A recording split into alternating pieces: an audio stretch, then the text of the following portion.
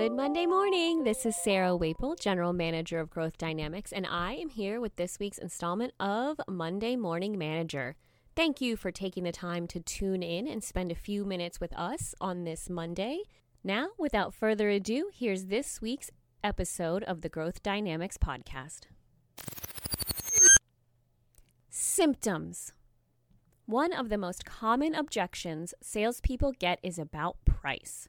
That's a bit more than we were thinking about paying. Your prices are kind of high. That just doesn't fit our budget, our typical comments.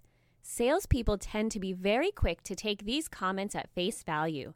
They assume these price objections are the real issues standing between them and an order. So, the path of least resistance is almost always to begin dropping their price to get the sale.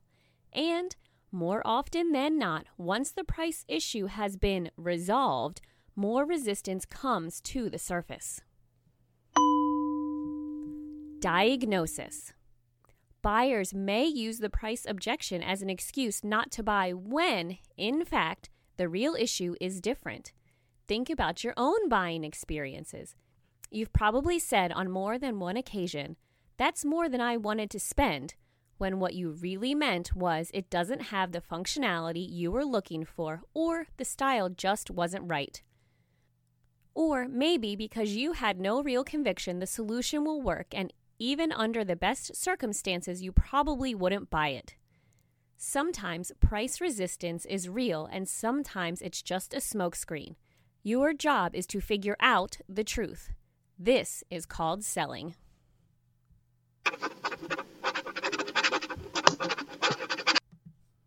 Prescription.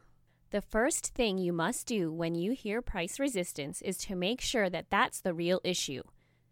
You want to isolate it so that you don't have to deal with any other issues later on.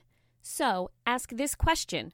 I don't know why this is, but typically when we hear the price is too high, it's something else in the proposal that someone didn't like and not necessarily the price. Is that the case here? Now, the prospect has two alternatives. They can tell you what the real issue is, or they can say that everything else is fine and it really is just about price. If it's something other than price, you must deal with that. If it really is price, you should find out how far apart you are and determine whether or not you want to be responsive. Assuming you have some flexibility, ask them what would happen if you were able to reach an agreement on price. If their answer is anything other than, "We'll have a deal," you need to do more qualifying or consider walking.